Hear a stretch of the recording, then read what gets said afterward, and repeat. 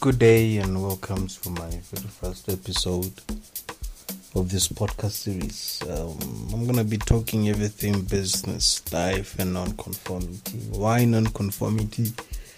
We live in challenging times. We live in times where everyone does everything and opportunities are available to everyone, and for you to stand out, one needs to have that niche, that cutting edge, that competitive advantage, and doing the same thing over and over again really yields no fruit. I mean, it was I can't remember who it was. It should be John D. Rockefeller, if I'm not mistaken, who said that you should do the most common thing uncommonly well to get better results and to stand out above others. And which is why this very first episode I'm going to be talking about one powerful idea that I've recently just advised my influencer friend on, in that I was helping her discover her niche. I was helping her discover that one thing about her that is most likable, that one thing about her that will help her to attract followers, one thing about her that will help her to have for her content to have that honesty and that just that thing that draws people towards you, that slightly tilts them towards you.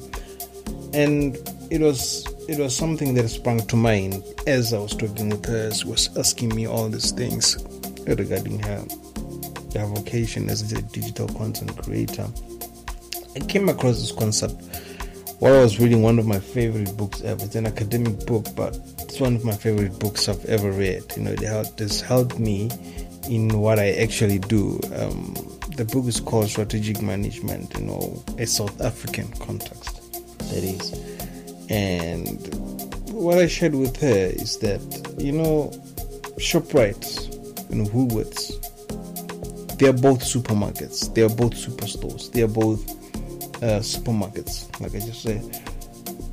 But then there's just something about Woolworths just stands out, and it's their high-end quality products. They invest in high-end quality products, and that's why a lot of people are more gravitated towards Woolworths or towards buying from Woolworths than they are from buying from ShopRite. And as a person and as an entrepreneur, you want to go through life, you want to go through your entrepreneurial journey, not being like anyone else, but having that one thing that stands out about you.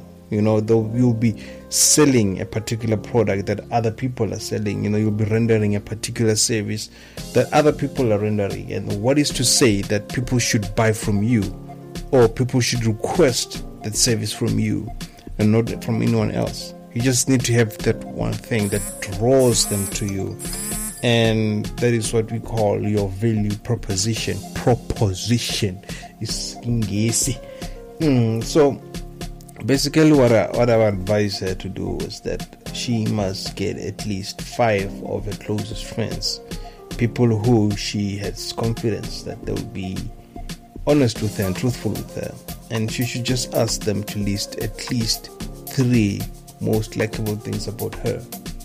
And obviously they will give 3 different answers, but I promise you one thing, there will be that one answer that is most common amongst all 5 of those people, and that is your value proposition. I mean, if 5 people like you for the same thing, who's to say that another 5,000 people cannot? Who's to say another 5 million people cannot like you for the very same thing? And then you should just maximize on that. You should just scale on that. And it's an idea that I want to bring forth to you, and I really wish that it would help you, in your entrepreneurial journey. Just gather pick 5 of your best clients, and of these 5, these are your clients these are your best clients. I mean, these are clients who consistently come back to you, who are your regulars, and you want to have 1,000 or 10,000 or 1,000,000 more of this kind of clients. What you should do is just pick 5 of the best of the whole lot, of the whole bunch. Ask them this one simple question: what is it about us that makes you to keep coming back to us? I promise you, they will also give 3 different reasons, that is. But across all those 3 answers, on all those 5 people, there will be at least 1 or 2 answers that stands out the most, that are most common amongst all 5 people. And that is your value proposition. That means that there is one thing that you do well. And if 5 people like your product or service for one particular reason, who is to say that 5,000 more people won't? Who is to say that 5 million more people won't? So you need to scale on that. That is your value proposition. That you need to maximize on that. That should be on your banners, on your letterheads, on your ad campaigns. You should tell people that I do this one thing really well, and when they come, you meet their expectations and beyond. Then that's where we'll talk about customer retention and possibly acquiring more customers of that kind, which will really, really, really benefit your business very well. So I believe this idea will be of much benefit to you as an individual and as an entrepreneur and for your business. Now, that'll be all for today.